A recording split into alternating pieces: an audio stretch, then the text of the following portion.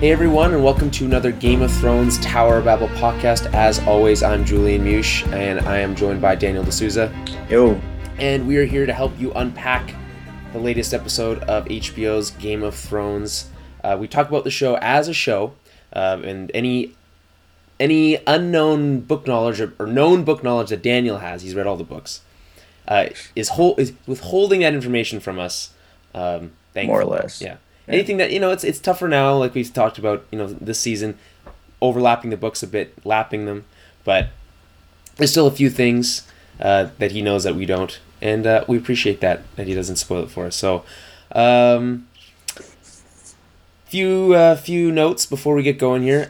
We're recording on Tuesday today, which is a bit later than we normally do, about a day later.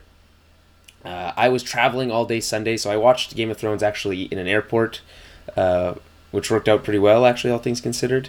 And then yesterday was all just unpacking and meeting people. So we didn't find time to record yesterday, but we're here now and should be back on schedule next week. Probably a late recording next Monday. We might even do it live now that I'm back in Canada. I have the bandwidth. Mm-hmm. I can do it. If we do it a nighttime recording, we can do it live on YouTube as well. So if that's something you guys are interested in, tweet at us. Let us know. Moving on into feedback from last week, or a few notes, a few emails we got. Let's see. Okay, so first one, Ricky Stevenson wrote into our email. Our email address is TowerBabblePodcast at gmail.com. Has nothing to do with Game of Thrones, just the podcast. TowerBabblePodcast at gmail.com. And he was touching on something we had mentioned about, I don't know, it must have been 2 weeks ago now we talked about it, but the idea of watching Game of Thrones Netflix style and binging the whole thing, and how I think it wouldn't work as well. Anyway, Ricky came in to offer the alternate opinion, so I'll just read it. I just listened to the Door episode. You said it would be difficult to watch it, it was 2 weeks ago. Watch if it was on Netflix. I watched the first 3 seasons 2 months before season 4 started. I streamed it on, some website. It had me addicted. I couldn't get enough, and now only getting 1 week is killing me. So that's always been a thing where if you're used to binging a show, if you catch up to like real life, and you have to go week to week, it can be tough. So I get that. Anyway, he continues. I didn't find it hard to keep up. If anything, it made me more infused with the characters, almost like I knew them for real. And that's fair. Like I've always said, different strokes for different folks. I prefer it this way. Dan, I don't know where you fall on this exactly. Specifically with Game of Thrones, I think you're on my side, right? Yeah, for sure. We talked about it before, so we won't get too deep into it, but specifically for what we do here, it has to be weekly. Yeah. Just in order for us to be able to have the show. So, but as a whole, you're okay with the Netflix model generally, like Daredevil and all that kind of stuff? Yeah, I find that when I binge a show, it all kind of blends together. So yeah, you get to know the characters a bit better, but it's hard to remember like the chronology of the events sometimes. And specific moments get lost in the shuffle, I think. Yeah. He also adds a theory. So my ideas, he says, Targaryen banner has 3-headed dragon. He thinks that Tyrion is one of them. He thinks that Dany's one of them and Jon is one of them. Not an uncommon theory. Mm-hmm. Been around for a while. Imagine this is something that people from the book readers have been talking about for literally 10 years. So, where do you fall on that? Do you think that makes sense? Yeah, I mean, people have been talking about this for a while. It's interesting. I think he's just a show watcher, so just basing that on the banner, that's pretty cool. Because in the books, that's a prophecy they talk about from like book 2 on, or book 1 on, potentially. I'm on my 3rd or 4th read through of the 5th book right now, and I've come to the conclusion that Tyrion is a Targaryen. That's just me, though. I've just decided that. You just unilaterally made that decision. Yeah. You don't get to make just like little small things, and I'm like, too late. It's done. Okay, well, all right. And we also we got 2 other emails this week touching on that fire scene with Dany. 2, not just 1. And not only did we get 2, it was 2 from completely different points of view. Yeah. Okay, so we got one from Steelgrave. He wrote into our website. There's a form on the website at our contact us page, TowerBabblePodcast.com. Head over there if you want to send us anything. And Dan, do you want to break down what Steelgrave had to say? It's a long one. He wrote a long one. It's a pretty long one, so I'll just paraphrase. But basically, he's on our side in terms of criticism of the scene. He thought it was ridiculous. He thinks the show is making a lot of, or in his email, 1,000 illogical mistakes that he could point out about the fire scene specifically, and he wants us to be more snarky and more critical of the show. And yeah, so that was my big takeaway from that. Is like, of course, okay, so yeah, he was on our side with the ridiculousness of the Danny Fire thing, which I've been waffling on a bit, but I can't promise that we're gonna be more snarky. I feel like my amount of snark is like at a certain level, and it doesn't really move. Even like, okay, so even for Game of Thrones, I have a certain amount of like, I have a threshold of how much ridiculousness I'm willing to accept before I start mentioning it, right? Yeah. And that, I feel like that threshold is basically the same with almost everything I watch. You know, there's probably an exception. Like I just saw Ninja Turtles, you know, the other day, the second one, and I probably allow it I give it a little more slack just because it's in the Ninja Turtles, you know. But generally, it's like we're gonna keep calling it him as we see him, calls it as we sees it, and if there's snark in there, you know, that's, you know, I hope you enjoy it, Steelgrave. And you know, for all those others that think we're being negative, I apologize, but you know, I can't keep apologizing for it, so we're just gonna do our thing and hope you either agree or disagree. And you know what, we want to hear about it. So you can write. Yeah, I'm loving these emails. Although I mean, this fire scene, it's been blown out of proportion. Like I don't know why this is the one that makes people so mad. But. And then yeah, so we also got another email from William Hardman, who emailed in, and he basically was on the side of, he doesn't understand why people think that scene is ridiculous, but he did say he liked the show and tell us to keep up the good work. So I appreciate that, William. And moving on, we also had a couple messages about the return of a certain Clegane, and so we also got some Tiny Digits, also via the website form, asked about the Clegane Bowl. Hi guys, love the show, still pretty new, but I had a question about the Clegane Bowl everyone is wanting to happen. Is this a thing? Is everyone wanting this to happen?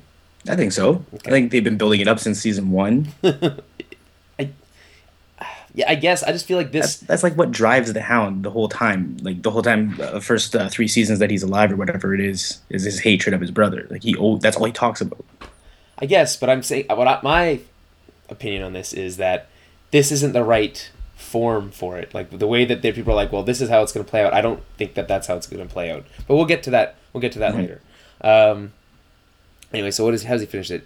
In the book, the Hound finds the faith and starts leading this monkish lifestyle. Is this true? In the book, he lives as a monk?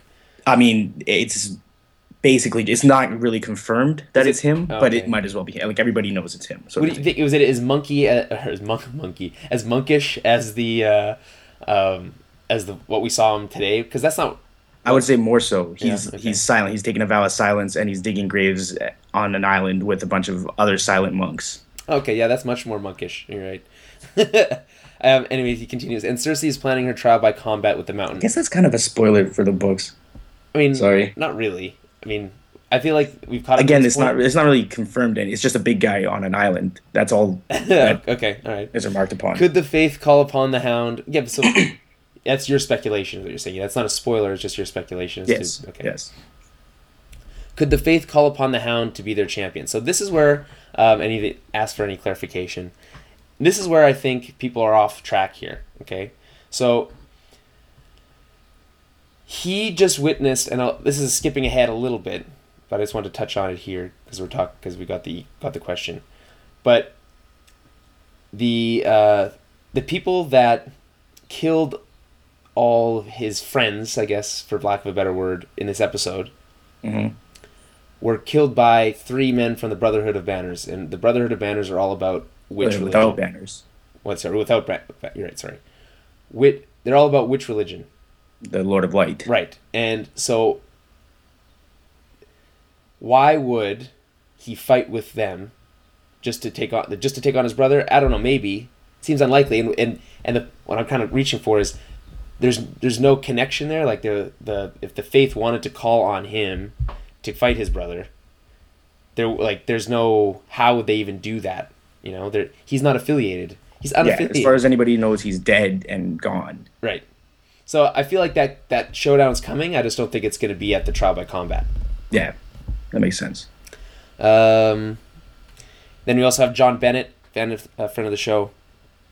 Who do you think will face off against the Mountain in Cersei's trial by combat? So we just kind of touched on that. But and this was to Twitter. He sent this into Twitter, at Tower Babblecast on Twitter. He says he doesn't believe the Hound theory, and I'm with John on this, like we just said. I don't think it's the Hound. He also asked, what's your prediction on who the Broken Man is on that was for this episode? You think we're talking about the Hound here, right? That's why they called it that. I feel like the title's been much more on the nose lately. You know? Mm-hmm. And then finally, before we get into our full recap, I always like when people compliment our audio quality because I've been working really hard to improve it. So we got one from, and this... how would you pronounce this name? Lukas Niemkiewicz.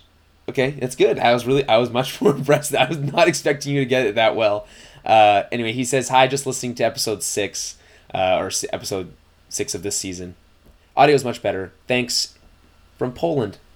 So, thank you, Lukasz. Lukasz, you think? Maybe. Lukasz. It's a Z. There's a Z at the end, so it makes it... Something like that. And maybe it's just Lucas, and they just have their own way of pronouncing it. Anywho, let's get into the episode. We're talking about Season 6, Episode 7, The Broken Man. It's directed by... I have to pull that up now. I usually have that written down, and now I have to pull it up. But it's directed by Mark Mylod, written by David Benioff, Brian Cogman. Obviously, David Benioff, creator. Brian Cogman, longtime writer on Game of Thrones. And Mark Mylod. What has he done? Let's take a quick peek here at his IMDb page. He is a former Game of Thrones... Okay, so he's directed Game of Thrones before. He directed next week's episode as well, and he directed Sons of the Harpy and High Sparrow last year. And he's done some other TV work. He did the pilot for Minority Report. He did... bunch of stuff I don't recognize, actually, but lots of TV. Shameless, Big Bang Theory. Oh, wait, no, that's not Big Bang Theory. It's Bang Bang, it's Reeves and Mortimer. That's very, very different. And yes, I guess a bunch of stuff I'm not familiar with, but it's all TV stuff. So, and he has done Game of Thrones before, so that's always it's usually kind of what I'm looking at. If it's a new director, I kind of want to see what they've done, but if it's former Game of Thrones, I want to see what they've done with that as before, so. Anywho, where were we? So, this episode starts with a cold open. I think for the first time, right? First time this season. Maybe the episode 1. No, first time this season. Last time they did it was beginning of season 4 with Cersei's flashback. So, that was going to be a trivia question for you, Dan. When was the last time they thought it? No, but you got it wrong. Just like you got most of the questions. No. We did Star Wars trivia last night at the bar. We got 3rd place. And we got 3rd place. But we were gunning for 3rd place, so... Right. It's all good. I would have taken first. I would have been okay with that. Although, again, I feel like the first prize was just not as... I don't want to get into it, but Free Wings for a Year is pretty good. I'll take it. All right, so we start somewhere... Is this in the Riverlands? This is by the I would say Erie it's in the Riverlands just because they deal with the Brotherhood, and that's primarily where they're located. Okay. I just figured because he died near the Erie. Are they next to each other? The Erie and the Riverlands are kind of... Close enough, yeah. Or he quote-unquote died, sorry. Anyway, so it's been a while since we got a cold open, like I said. And we see a bunch of simple folk building stuff. Building something. I guess it looks like kind of maybe a temple. It's hard to say. Yeah, it would be a sept. And everyone's smiling. See, everyone seems happy. So you know they're for sure going to die. And then you see Ian McShane. Everyone's been waiting to see what his role would be this season ever since he leaked that he was on the show. But he's Ian McShane, so he gets to do that kind of stuff. And so he's smiling, which is also something we don't get to see from him very often. And he's playing a character named Brother Ray. And I don't know, That's from his like the IMDb credit, but I don't know. Do we even hear his name I don't in the think actual they show? name it though. Anyway, we get this this moment where we have people carrying. We see this like 3 people carrying this big log, and then I think I don't know if they did it on purpose, but an inadvertent Commando homage, because if anyone's seen the beginning of Commando, you know how you know Arnold Schwarzenegger's a badass. He's carrying a whole tree by himself, and so we see some unknown person carrying a whole tree by themselves, and turns out it's the Hound. I mean, we already talked about that.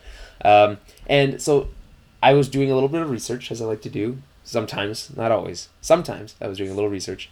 And the reason I did the cold open this week is because contractually, the actor who plays the Hound, his name has to appear in the opening credits. So if they started with a regular Game of Thrones open, just straight to opening credits and into the episode, It would have been revealed there. His reveal would have been spoiled, right? So it makes sense. It's kind of, again, it did feel a little out of place. Just be like, he gets his own cold open. I mean, if you're trying to save the spoiler for the reveal, even if it was the first scene, I guess it kind of makes sense.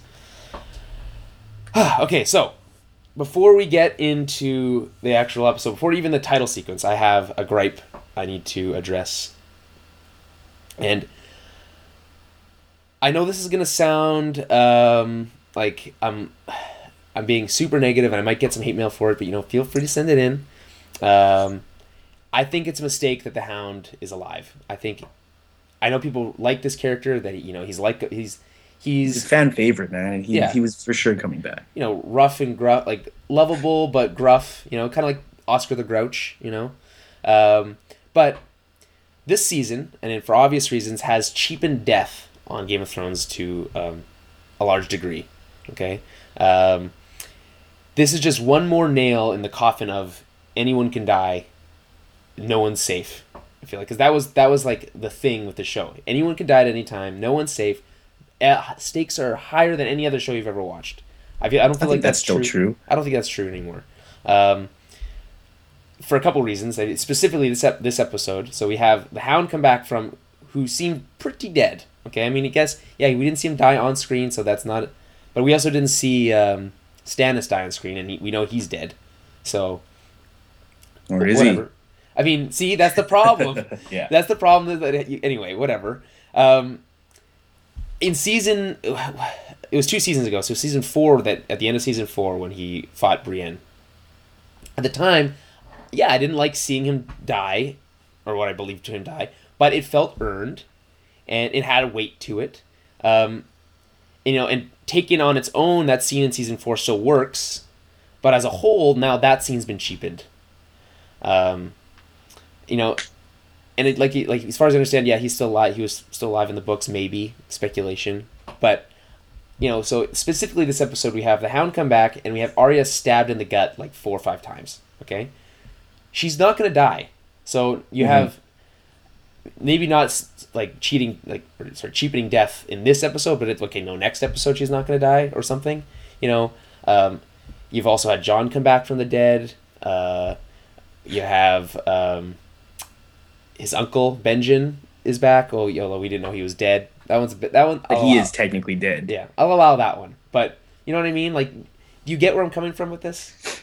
I don't know. I think earlier in the season, one of our complaints, or my complaints, was that they were doing too much of the surprise you're dead stuff. Everybody was just like Prince Doran, Ariel Hota, Roose Bolton were just randomly killed. So I think it still has that feel. I don't know if Roose was randomly killed. I feel like Roose's was earned too. I'm on. But I think back then that's what cheapened death for me in the show. It was just like random, almost mindless killing. It needs to be earned. So here's the rules for death in television. It needs to be earned, okay, and you can't pull superhero cards and have people coming back left and right. Otherwise, the weight of any death, particularly a main character, basically means nothing at all. If anyone's been watching Arrow the last season, 2 seasons really.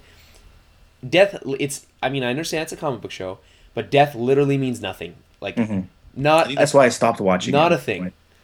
Although apparently this time there's a certain someone's died. I'm not going to spoil Arrow on our Game of Thrones podcast, but someone died at the end of this season, this last season 4, and they're like, for realsies this time, guys. Oh, of course they are. They're dead. I promise, and I promise you that that they are not dead. I almost know. It's like it's so obvious to me. Anyway, I don't want to get into it. I don't imagine this show is going to get into that. It can't get realm. that bad. It can't get that bad. No. If Stannis were to come back, as much as I would like it, that With that no would head, probably headless be too far. horseman Stannis. Okay, so let's get into so credits, dun, dun, dun, dun, dun, dun, dun, and then we'll go. Let's just finish off with the Hound stuff. Yeah. So this episode actually felt a lot like a season 1 episode, and I'll touch on it a whole bunch of times. I'll call them out every time, but there was a lot of what they call two-handers, which is a scene with two actors playing off one another, and that's it, in dialogue. And I always found that it made for really compelling television, especially with that early like even some of the stuff they even just made up for the show in season 1 was typically a two-hander that they needed for filler, quote unquote filler, was some of the best stuff that they had. Right. Mm-hmm. So a lot of stuff with like Littlefinger and Varys. Yeah, right, and all that stuff is great, right? And there's a lot of two-hander scenes in this episode, and I'll call them out as I see them. But I think most of them work really well. And no, this is not the most exciting episode of Game of Thrones you're going to see all season. I don't think it was great, but I think as far as character moments, I thought it was pretty good. So, on that note, everything that is going on with the Hound is basically a two-hander with Ian McShane. So you have Ian McShane is an amazing actor, and then the guy who plays the Hound, which I can't remember his name offhand. It's Rory. Hold on, I have it up here right now. I want to say McShane. It's not McShane. No, it can't be McShane. That'd be very strange if it was. I can pull it up. See, Control F so you can find stuff. Hound. It's Rory McCain. Ah. So that's pretty close. Yeah. And okay, so where were we? Let's see. What the first one is, the two of them kind of catching up on what happened, about him having almost died, but not really. The Hound having, he's kind of in a place where he feels like he needs to atone for his sins. He feels like he's done all these terrible things, and it's like he shouldn't still be alive. He's having that survivor's guilt that people get, and I feel like all these scenes. I don't know if you agree. Everything with Ian McShane works for me this week. Other than the fact that we're introduced to him and he's killed in the same episode. I don't like that at all. I think that's rushed and stupid. But at the same time, there's not that much time left in this show, and they had to do this all in one episode. Did they? Why? Where is this? I don't know. Otherwise, these people should have been established. Like, this little community could have been established a couple episodes ago. But I think that kind of softens the Hound reveal. Okay, so you want to make a impactful reveal for the Hound. I think just having him appear 2 seasons later, we thought he was dead. Pretty impactful, in my opinion. Yeah. I don't think you need to see a dead Ian McShane hanging from a rope to. That's what's going to get the Hound back into the fray. He was retired. It was a simple life. He was going to make himself useful and build churches. No, I get it. I don't think you need to see dead Ian McShane hanging from a rope at the end of the same episode where you're introduced to Ian McShane. Mm-hmm. That's where I have the gripe. But realistically, there's only 3 episodes left, and there's much more important stuff. Like, right? Okay. It would feel rushed in another episode, anyways. Okay. Obviously, I think just condense it all into one episode, call it The Broken Man, make it basically a Hound episode, and move along. All right, fine. All right, you convinced me. It's okay. I don't love it. I'll allow it. No, neither do I. But I understand. So okay, what else happens? So we have the first scene. We have the two talking about basically catching us up. Then you have a scene about kind of giving us a light backstory on Ian McShane's character. So he's a pious man, but he used to be more of a warrior type. Which again, it makes like once you get all the scenes together, you understand why Ian McShane was cast in this role. It sucks that he was killed in one episode, like we said. Mm-hmm. But so you need someone who's instantly likable, right? A lot of charisma. Ian McShane has that. Okay, so that works. You need someone who you can buy as being has been a badass, was a badass previously and now has taken up the religion, right? And not even any particular religion, just believes in a higher power, right? Well, he's of the seven. Right. He has a 7-pointed star in his chest. But because he has to have something, otherwise you can't. Yeah, he's just a spiritual man. Otherwise, he'd just be crazy. He'd be a crazy person. So you need to buy that he's a badass, and he needs to have lots of charisma, and that's Ian McShane in a nutshell. So it makes sense that they cast him in this role. Again, sucks he died in one episode. And then we get a scene with. Basically, we get these three riders from the Brotherhood Without Banners show up while they're having a little church session, and basically they're looking for protection money, classic mob style protection money. It would be a shame if something happened to your nice community that you were building, so they leave. And without not surprising anyone, actually, we get one more conversation where they talk about like taking up arms to protect the people, and he's like, "I can't do that." And then we get the Brotherhood guy also mentioned something about the Lord of Light. I don't know if this attack is anything religious behind it, but there's two different faiths here.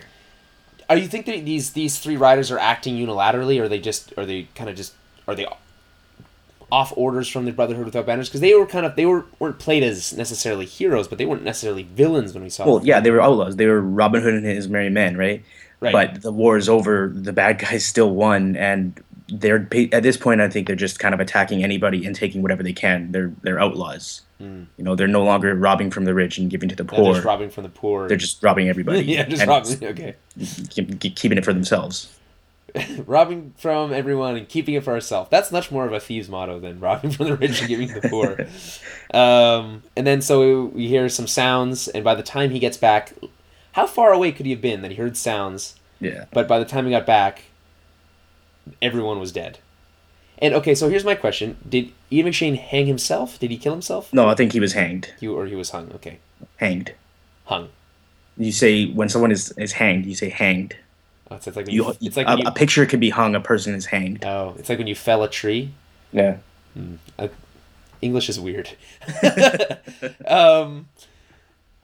Okay. I kind of took it as he had actually hanged himself, instead of he was forced to take up arms, and instead of doing that, hanged himself.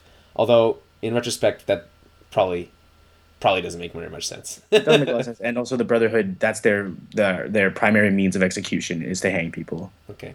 All right. Well, I mean, there's a couple things in this episode that aren't clear. Mm-hmm. That's one of them, I think. Here's another one.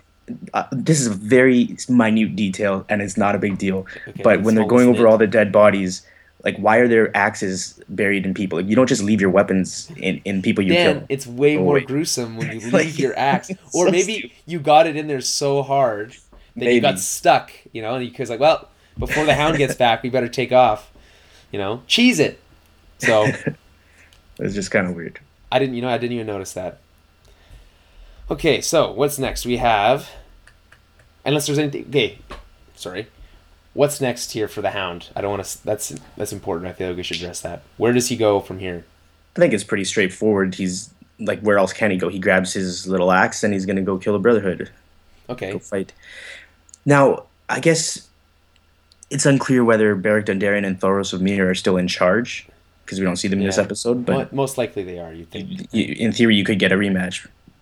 Right, with the Flaming Sword? Yeah. Didn't the Hound win the first time? He did. So why would they... Okay. But Beric Dondarrion was brought back to life. Right. And as far as I can remember, he was never killed again. Well, as far as we know. In the show, yeah. I don't think we ever saw him again after that. I think that was the last time we've seen him. That was like 3 seasons ago. Yeah, I mean, it makes sense that, he was, okay, revenge. Like, so, I guess we could say he's probably in the Riverlands somewhere. It's not outside the realm of possibility for him to end up closer to Riverrun or running into Brienne or Jaime or somebody along the way. I guess once everything is resolved over there. Like, they're all in the same general area, and this is what's happening towards the end of the season as people are converging, right? Right. I guess that makes more sense that he would run, like, rematch with Brienne makes more sense to me than he somehow ends up in King's Landing to fight his brother in an episode is almost like seems almost impossible. Like I just don't see it. Yeah, at this point, how is he going to get to Yeah. King's Landing unless he's captured and taken there by Jaime? Or But he even then, uses- he has no connection to the faith, so I don't see how he would. Yeah, be in like a why would combat he want to combat. fight with the faith that just murdered all of his new friends? Like that does Mhm. it doesn't add up. And unless if the only way he'd be able to get to King's Landing in time is if he was using the same method of transportation that Littlefinger uses, where he hide. I mean, we're already dealing with time travel. I mean, teleportation is just like another, That's the next step. Yeah, basically. I can't wait till the alien invasion. I guess that's like the White Walkers. Well, I mean, no, that's the zombies. They're It's just another zombies. cliche. Yeah. Okay, so we go from here. To the north. Yeah, is that where I go next? I think there's actually another scene before we go to the north, but I want to talk about the north stuff anyway because it's my favorite. It's as always my favorite stuff. Yeah, for Although sure. there is one exception. This episode actually has one scene that I liked more than anything that was in the north, and when we get there, we'll talk about it. So we start off with, and basically everything with Sansa and Jon this week is a series of 3 meetings that they have. So the first being to convince the wildlings to join, which I thought was already established. I thought they were already doing that. This is where I talk about like something not being super clear. This scene isn't super clear, okay?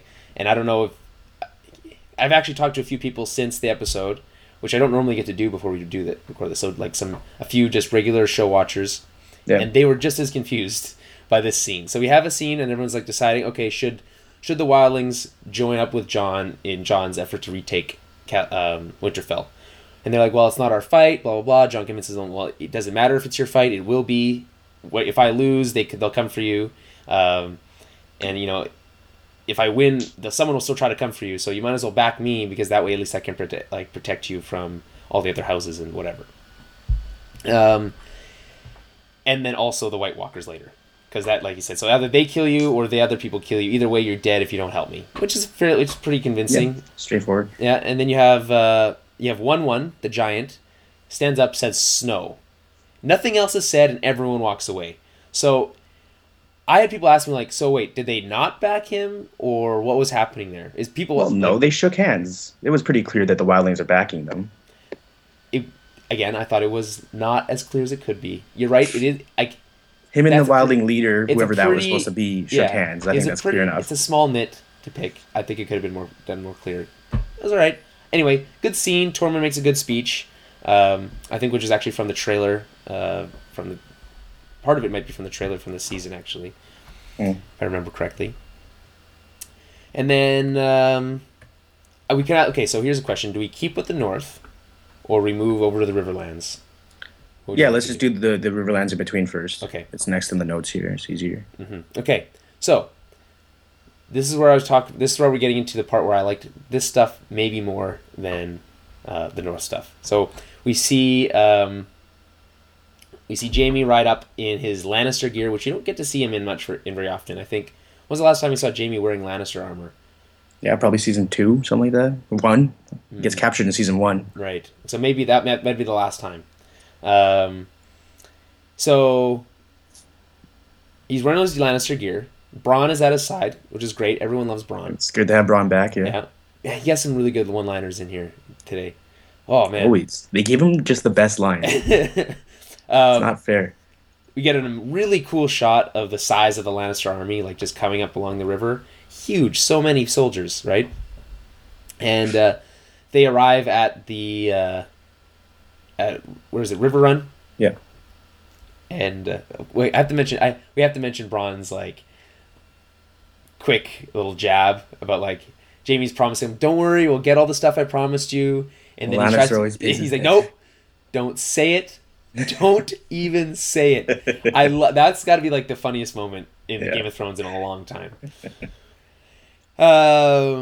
Okay, so my notes say the Bronn sass, a lot of good Bronn sass in this episode. And this is another brief two-handed scene, again, between two likable characters.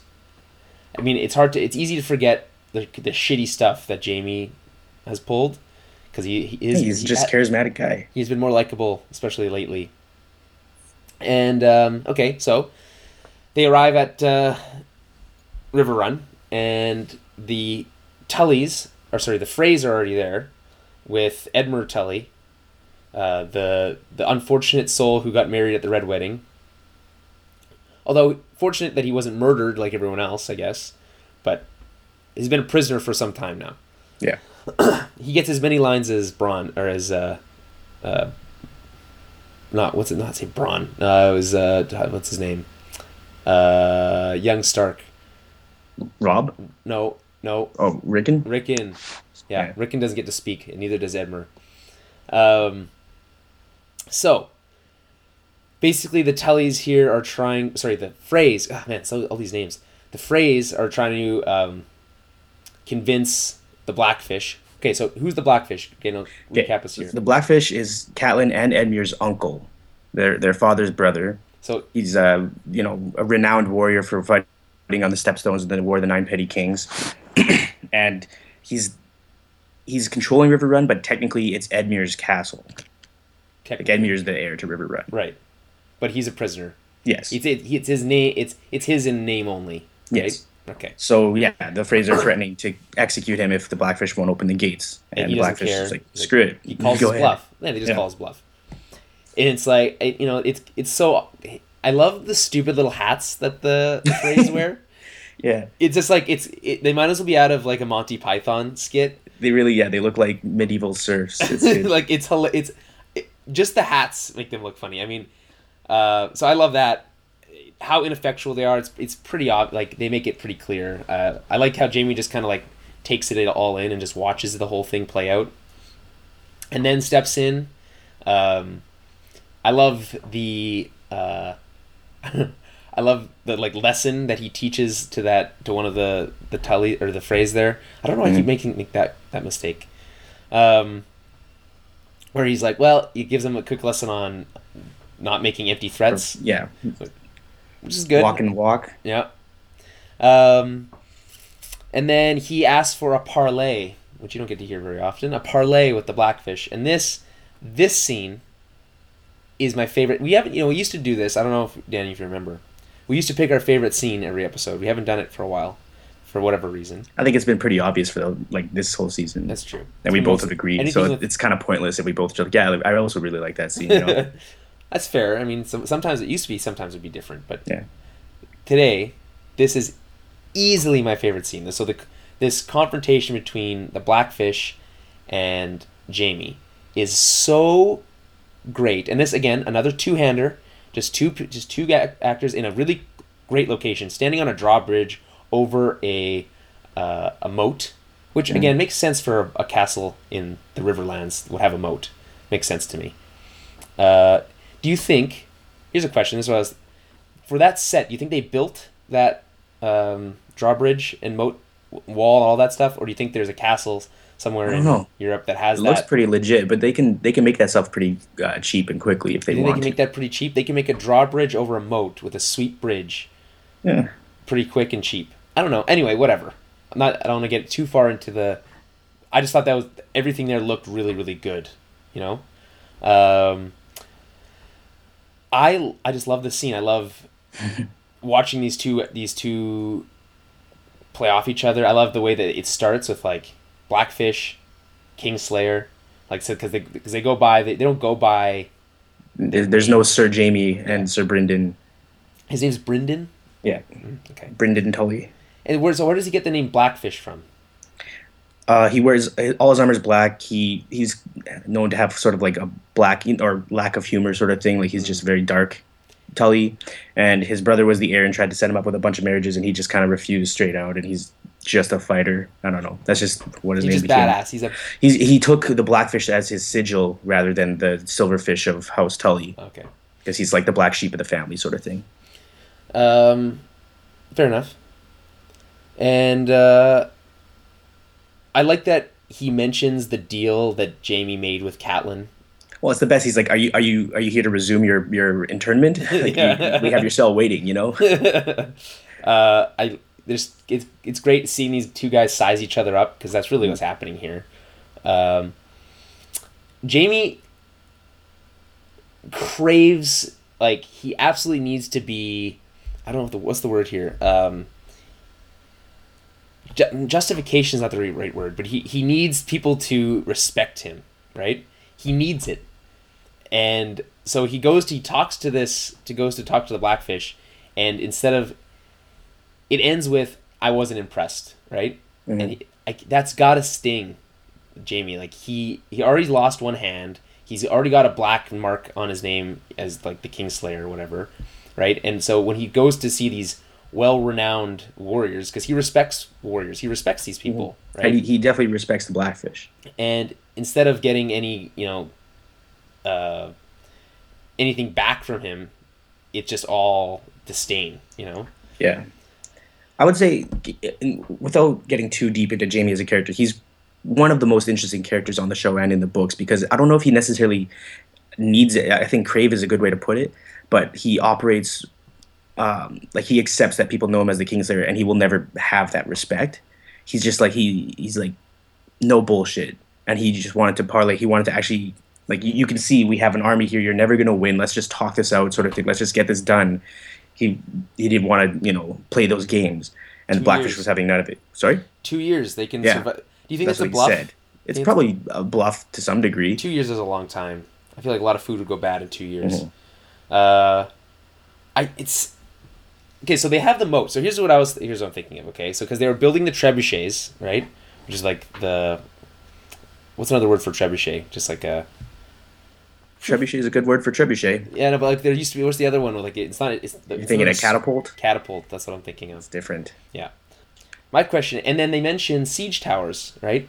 And Hmm. if everyone's played like Age of Empires or whatever, they know about siege towers and trebuchets and all that stuff. Um, Maybe not even if you played those games, you can just know about You them might anyway. just know history. Yeah. Yeah. But if you have a moat, how the hell do you get a siege tower? So it wasn't clear with the shot of River Run, but I don't think that's a natural moat. They didn't dig it. That's the actual river, Okay.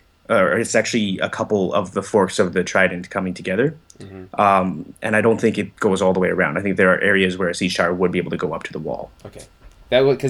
That was the impression I got. I was like, oh, siege towers, that's cool. It's hard, even in the books. It's hard to picture it. So it's like the way that the river splits. There's like three islands that approach the castle and would touch on the castle, but none of those islands can touch each other. So like when Jamie was ambushed and when he was captured the first time, he had his army separated into threes. That's why he was able to be ambushed And because that's they couldn't that. get across the river to help each other. Oh, I see. So that was where he got captured the first time. Was this basically I right here? believe so. Okay. Well, actually, I don't think that happened in the show, but in the books, that's what happened. Yeah, I think they did it a little bit differently, but it was in the Riverlands, I believe, that Mhm. that happens. Um, Anything else we want to take away from anything that happened here? I guess takeaways story wise. Siege is happening here. We know Brienne's on her way in, so we're probably going to get a Brienne Jamie meetup. What else? They wouldn't kill Edmure. It was an empty threat. I don't think Jamie's going to kill him either, but they have to do something with him. Yeah, I mean, okay, so if he's not And gonna I also kill- don't like this isn't going to be a 2-year siege. There's going to be some sort of resolution this season. right. I mean, obviously, that wouldn't make for very compelling television. Okay, so let's move on back to the north, and we get another look into Jon and Sansa's recruitment efforts, and now we're at Bear Island, and pretty cool looking. I think we get an establishing shot. My thing skipped. When I was watching it on at the airport.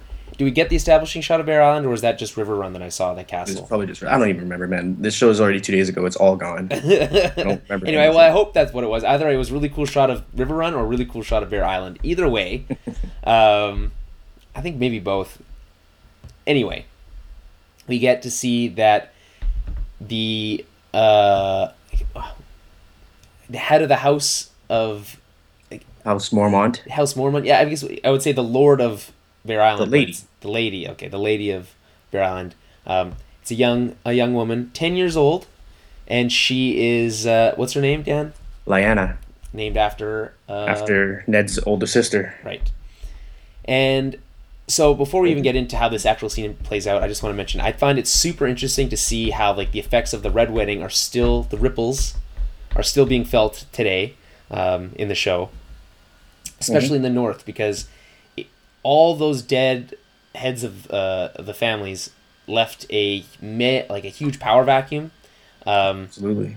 That was the best and brightest of the North that went south with Robb. Right, so it's like just a brain drain, basically, and pushed all those young, all these young and otherwise unprepared lords and ladies into positions of power, and it's clear that some of them aren't handling it well.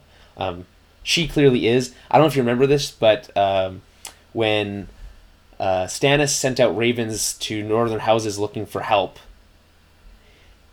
they got a raven back from the Mormonts saying, we only serve one king. The king in the North named Stark. Yeah, with the name Stark, right. And when I'm reading the book, I always picture it being written in crayon just because it's a little kid. I don't think crayons exist. No, they don't. It's funnier that way, and she's got like her E's are backwards or something like that. And so actually, this is probably the best of the North stuff this week. I think almost. I mean, I don't know if there's a question on that. Well, I would beg. Well, keep going. Well, my favorite scene is the one with the Glovers, but that's later on. Really, you like that one more? I didn't like that one more. So we have this great scene, and Sansa and Jon, they're just not very good at this. They just don't. They really. I just imagine the Ravens are almost more convincing than actually having these two, like, somber Starks with who, and she calls them on it. Like, she's technically married twice. Jon's not even a Stark, right? He's a Snow. So you have these. We'd love to back the Starks, but you need to show me one. Although I feel like Rickon Stark being held captive has got to be a big one. There's that, and that these are still children of Eddard Stark. Right. Although one is not a true-born child, there's still that connection. And that's clearly why these certain houses decide to join them anyways. Right. There's still that loyalty. Davos steals the scene here, right? Does a really great job. He, I think, more than anyone, knows how to talk to young girls. He knows. Him and what was the Princess Shireen? They had a connection. So he's a fatherly type. He seems trustworthy enough. Sir Davos of House Seaworth, and he's able to convince them to give them 67 men. 62. 62. I thought, okay. Either way, small amount. Every little bit counts at this point. That's true. And then, so the House Glover scene. Why don't you break this one down since it's your favorite? Where are we here? House Glover. That's where we're. I don't know. I just really like how that little diatribe that he went into about going south with Robb and how they have always been loyal to the Starks and how it feels like they've only sacrificed and haven't really gained anything, and they lost anyways. You know what I mean? It was just cool to see. So I'm assuming this is Robert Glover or something. It doesn't matter. Why is that house is cool. They're one of the more powerful houses in the North out of the ones that are left. And they mentioned the Mandalays again, but again, we haven't seen them. It's just so weird that they keep mentioning these. The Mandalays are the furthest away. Okay. They're the furthest south, I guess, east of the northern houses. They keep mentioning it like it's a big deal, but then they never. I think it will be a big deal, and we saw Sansa writing a letter. We can all assume that that's to Littlefinger because she's the one saying that they need more help, and they have 6,000 men at Moat Cailin from the Eyrie, right? Yeah. And I don't know if this would happen or not, but the Eyrie, at Moat Cailin, is closer to the Manderleys than any of the other people are right now, so he could potentially gain their support as well. Okay. I mean, we saw that Sansa's write the letter, like you said. It's clearly to Littlefinger. It's got to be. It's not clear who it's written to, but again, pretty obvious. So you like the Glover scene. I don't not like it. I just like the other one more, I guess I'd say. I also liked it because, again, you get to see that the differences and how these different... So this is a brother of who was in charge... Yeah, so it was the brother of the previous lord, right? Galbart Glover. So now this is, instead of the daughter, it's a brother, so it's a whole different dynamic, right? Mm-hmm. yeah, this brother always probably like, he was never going to be the heir, blah blah blah, and then he's put into this forced position. into this position. He's got to protect his small folk. The Boltons helped him get his castle back. As much as he is loyal to the Starks, he can't just turn around and betray the Boltons for that. I mean, he could. No, but like his honor prevents him from doing that. He makes a lot of good arguments, like before he storms off. Well, and it's one of those things, like his people are clearly like tired. They're weary of war. Everybody is. It's been going on for however long, and it's done nothing but cause damage, right? If only people had seen Hardhome, people would be a lot more willing to help, I think. And then so before we get to the Sansa writing her letter, we get that scene where they just basically discuss. They're camped at the same place Stannis was camped before he died, before they marched on Winterfell, and they don't have very many people, obviously. There's a small army. And it's basically a conversation between Sansa and Jon about either we go now before winter gets worse, or we look for more men, but we probably it's gonna not make a huge difference, and we could lose any strategic advantage we might have. And also you got to remember Rickon is there, and that's not a good place for him. Right. Whatever's happening to him is not good. We haven't seen anything from Ramsay yet. Like, I don't like when he's scheming off screen, because then we have no idea what's to come. How do I prepare myself for that? I mean, he could easily. What did he do last season? He took like 12 men and went out into the snows and sabotaged Stannis' camp or some bullshit like that. Yeah. He went and that was dumb. He murdered their horses. Yeah. And set fire to a bunch of tents and stuff like that. I mean, it's not like their army's super together anyway. Like, well, I guess the difference is they don't really know that Jon and them are coming. That's why I think they do slight know. advantage. No, because he was planning to march on Castle Black. Oh, right. What I do like in this scene that they mention, or they at least address, is like, why is Davos even here? Like, why does Jon trust Davos so much? There isn't really much of a connection there, and there never really was. But Sansa mentions it. Yeah, and then they kind of explain it. It's cool enough. It doesn't necessarily solve anything, but I didn't question it even. I didn't even question it. I was like, yeah, of course Davos. Like, why would Davos be like Jon's right hand man? It doesn't. I don't know. I mean, they literally only known each other for like how long? Yeah. Like a couple days. Yeah. I guess a couple weeks probably. Sure. Well, no, maybe even a month. Even then. I mean, I guess, yeah. I don't know. It's hard to say. I guess Davos is one of the few people he had left with him that actually was he's on his side. He felt he could trust him because Stannis trusted him. And he doesn't have any vows to the Night's Watch, so he didn't have to stay there. Yeah.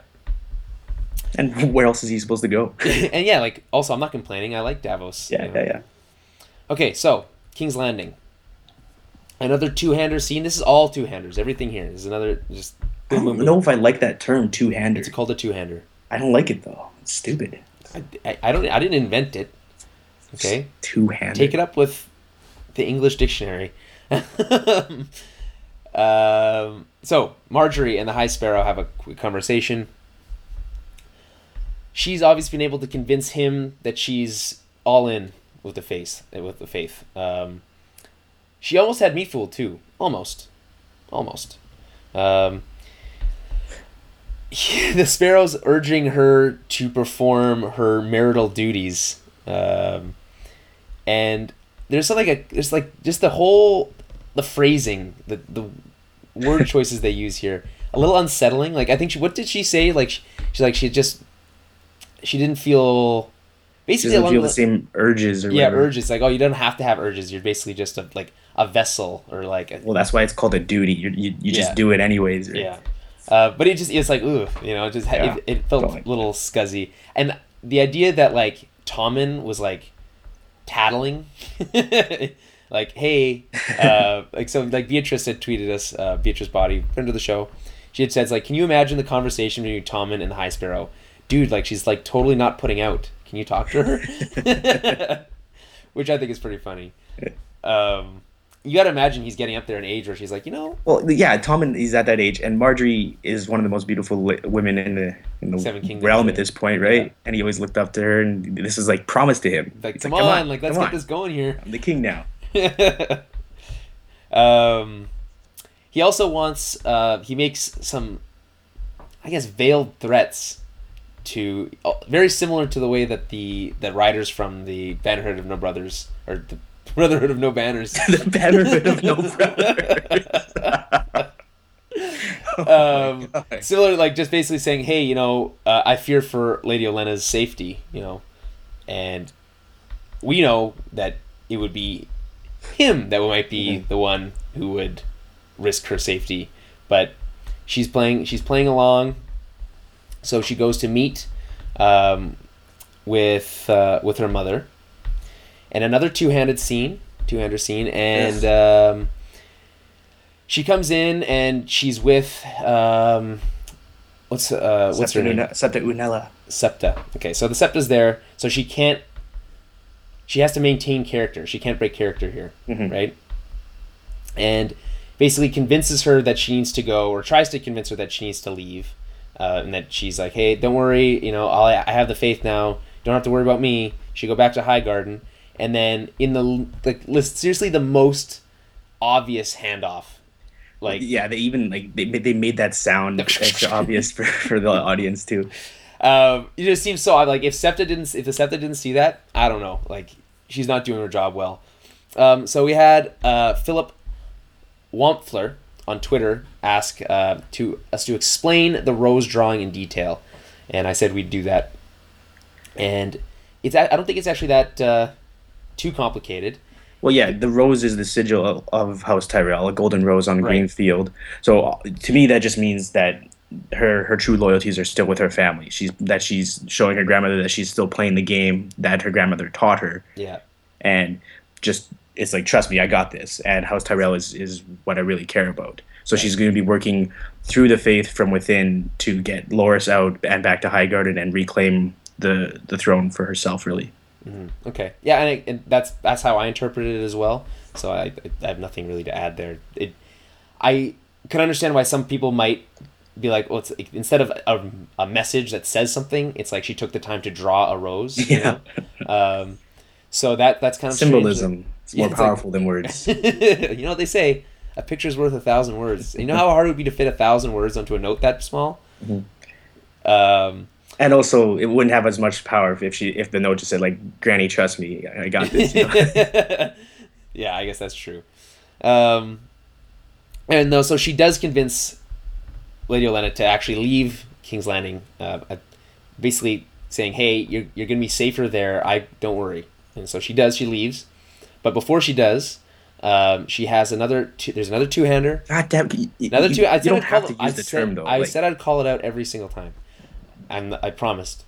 And this one's between Olenna and Cersei, and these are always great. I mean, I like really enjoyable scene. Obviously, I loved this one. I think most people who are watching probably did. Lady Olenna basically channels the audience and tells Cersei everything that we've been thinking. Quote unquote, this is all your fault. Essentially. The only difference is this time Cersei admits that she was wrong, which I don't think you see her do very often. She's desperate. She needs the help more than she thought. Do you think she's just saying that, or do you think she actually believes that she made a mistake?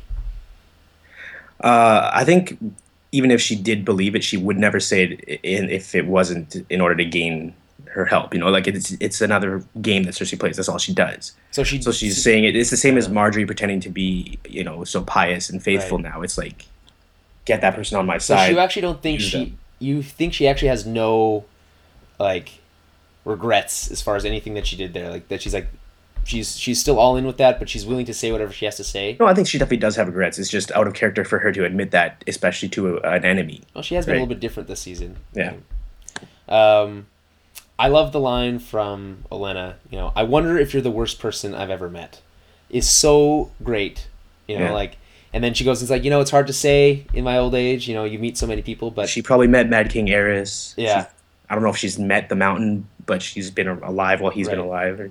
So it's like, you are probably the worst scum. Cersei's definitely up there, yeah. I mean, I can't really think of anyone much worse. Like her previous son was pretty bad. I mean, Ramsay, but I don't think Lady Olenna's ever met Ramsay. Right. I don't know. There aren't very, like, Cersei's one of the few characters that has no real redeeming quality. Like, you don't, like, when you see things from her point of view, it still doesn't fly. Like, yeah. they really tried this season though. Hey, Yeah. I I mean, mean, you I can never felt it. understand like the motherly standpoint, like she's doing this all for her children, but it's just like she's going about things wrong, and she's just a psychopath. They try again. Like I said, they try to like make us care for her at the beginning of the season. I don't know if they abandoned that or they just think, like what, or they're still trying it but just not working. I just don't find her at all to be. She's purely a villain to me. I don't see it. Like I don't see any redemption from her. Mm.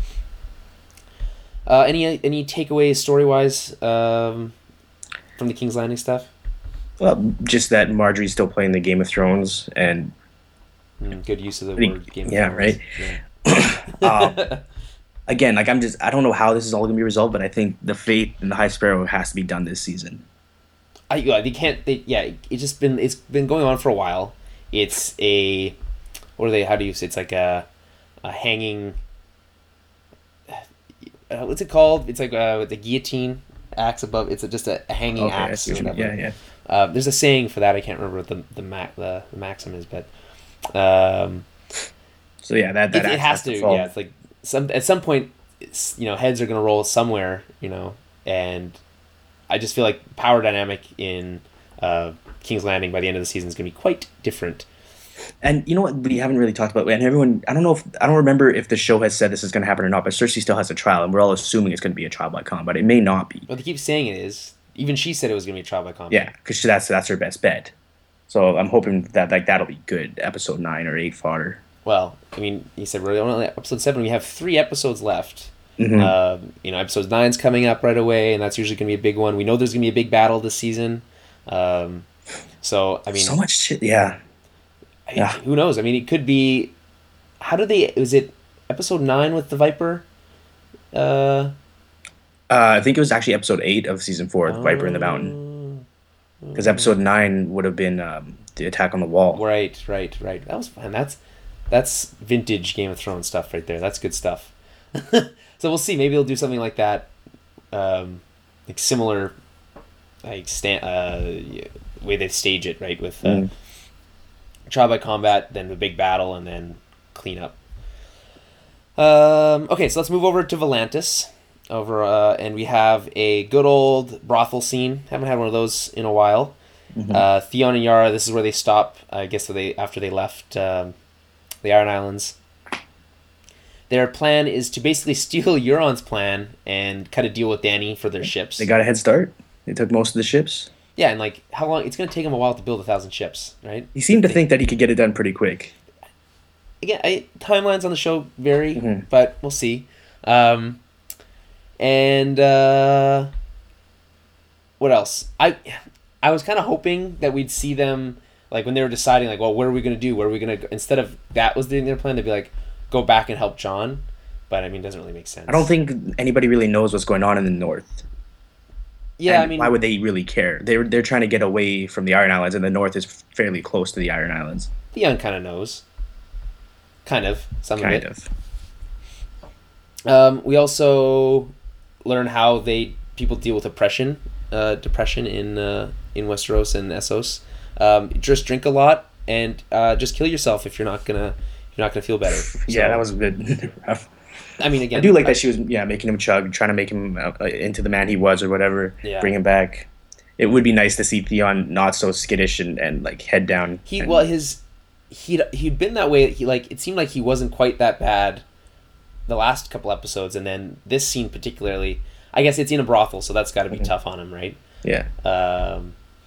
We also learned that Yara is into chicks, and this is one of those occasions where Yara she's not invented by for the show because the character does exist. It might as well be. But this version of the character is basically an almost invented whole cloth, and this is one of those opportunities for, I think, you to insert diversity without upsetting anyone or changing anything from the book. Much. I mean, her sexuality is not like a big deal to her character anyways. Right. Not a big deal. It's just one of those things where it's good it's more diversity is important. All for that, whatever. And this is a good way to do it. I just think it was handled well, and the sex position wasn't like too much in your face. There's some boobies. Yeah, but other than that, I mean, it was from a brothel. Like, it's not a big deal. Mm-hmm. So there's that. I guess we'll see. I guess they'll probably meet up with Danny either next episode or Well, if they're already in Volantis, like they're pretty damn close. right. So it won't take them very long. It's just interesting where Danny will be next episode because presumably we'll see her. Do you think she'll be back in Marine? Well, she has her Yeah. dragon. She could just fly there. She could fly there. Then they weren't too far from Marine, anyways. The Marine's on the northern end of Slaver's Bay, is close to the Dothraki Sea, so Okay, that's how that was. she's got to go back to Marine and get her people and go. Just a quick pack. Just pack stuff up and just like throw a couple things in the suitcase and Maybe take the dragon and burn Young Kai for a bit, and then go across. just for a bit. It's like a pit stop. Mhm. And then we go to Bravos. This is the technically the second last scene, but we already talked about the last scene. And we have Arya, and I feel like she couldn't have played this any worse. Like, I thought for sure she was going to lay low and wait for them to come to her, maybe, and then maybe eliminate her enemy or at least protect herself in some way, and then head back to Westeros. Like, that there is a confrontation coming.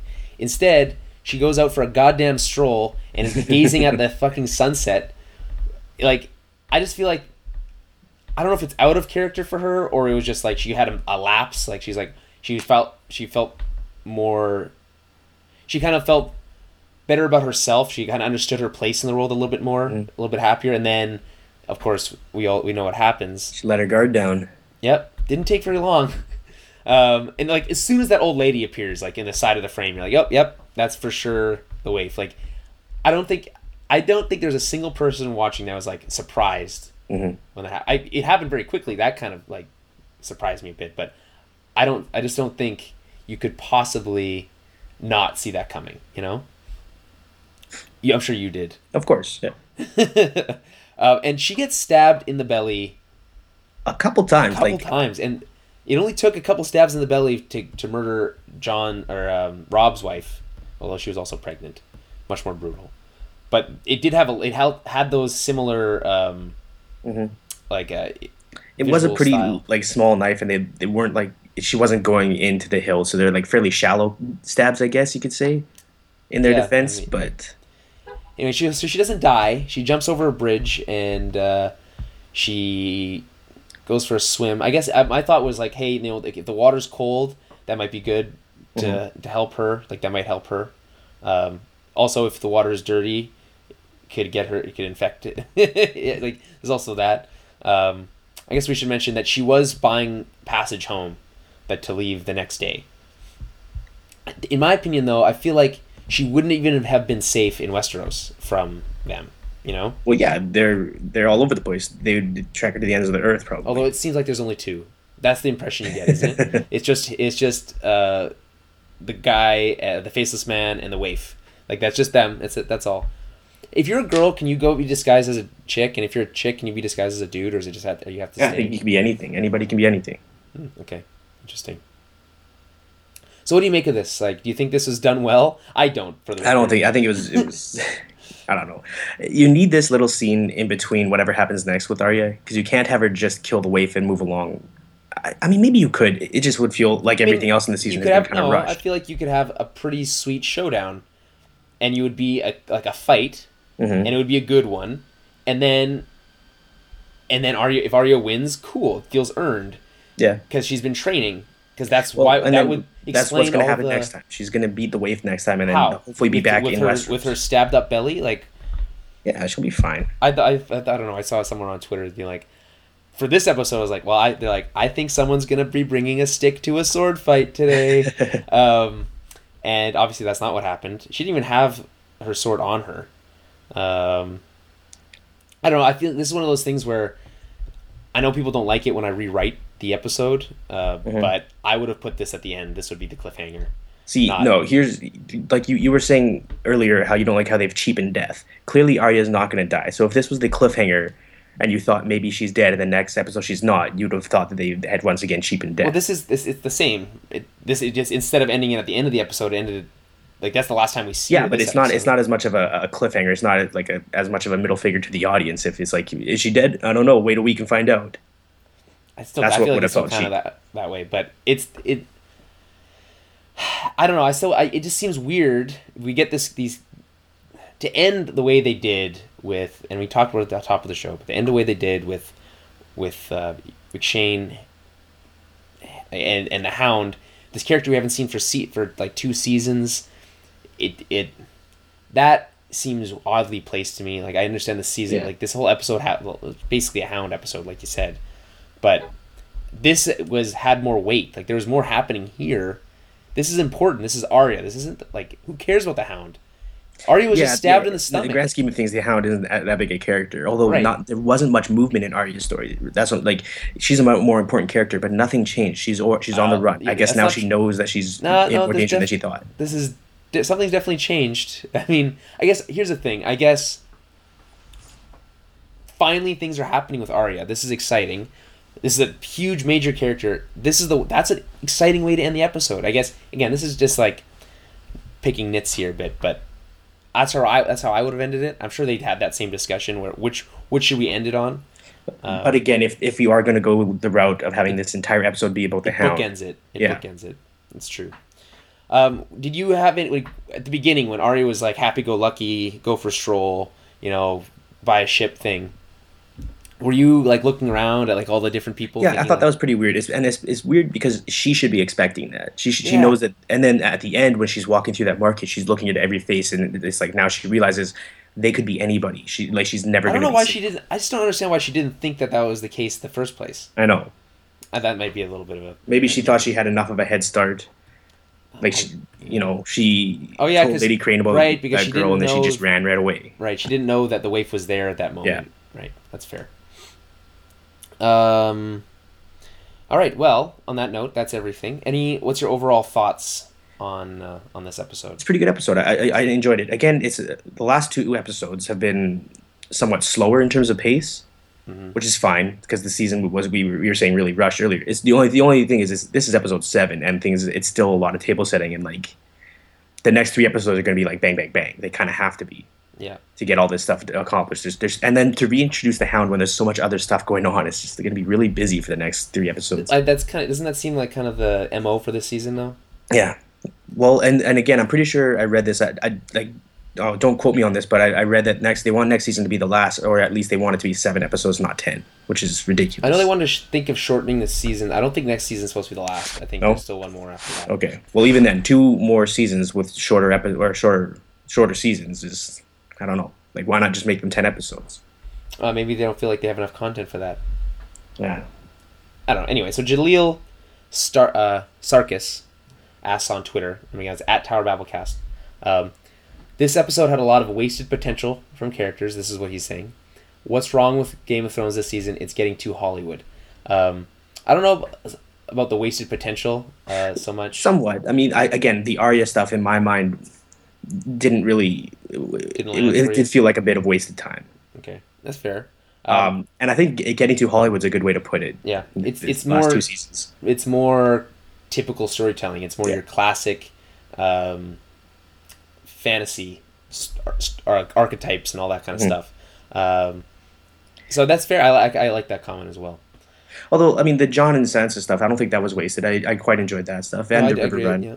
Jamie scene was pretty cool. That, again, favorite scene in the episode. Do you have a favorite scene for this episode? I might have to agree with you there. That was really, really cool to see the Blackfish like that. It's just fun to see these characters we haven't seen for a long time. Mm-hmm. And okay, so next week we have season 6, episode 8, No One. So, do you think that has to do with like? You would assume that's Arya still. Okay, that's what I thought as well. Or and you never know. I mean, there was no Bran or Daenerys this week, right? Right. So we're gonna get that next week. And honestly, as much as we keep talking about how much Jon and Sansa, how that's the most interesting stuff, the Bran stuff for me is the most. Well, I mean that's it's the most compelling stuff. Revelations galore. I love it. I want to see the end of Tower of Joy. Oh yeah, I forgot about that. Yeah. So yeah, that'd be good. Hopefully, maybe that. I don't look at the I only look at the title. Like I don't the synopsis or whatever, which is usually super vague anyway. Although I don't think Bran is going to be doing too much more of that dreaming because he's left the cave with the tree and the 3-eyed raven, right? Right. You need I don't know if he's going to go back to the Tower of Joy. Maybe accidentally. I don't know. Who knows? Okay, so yeah, it's called. Or I guess Benjen could reveal it, because he would know.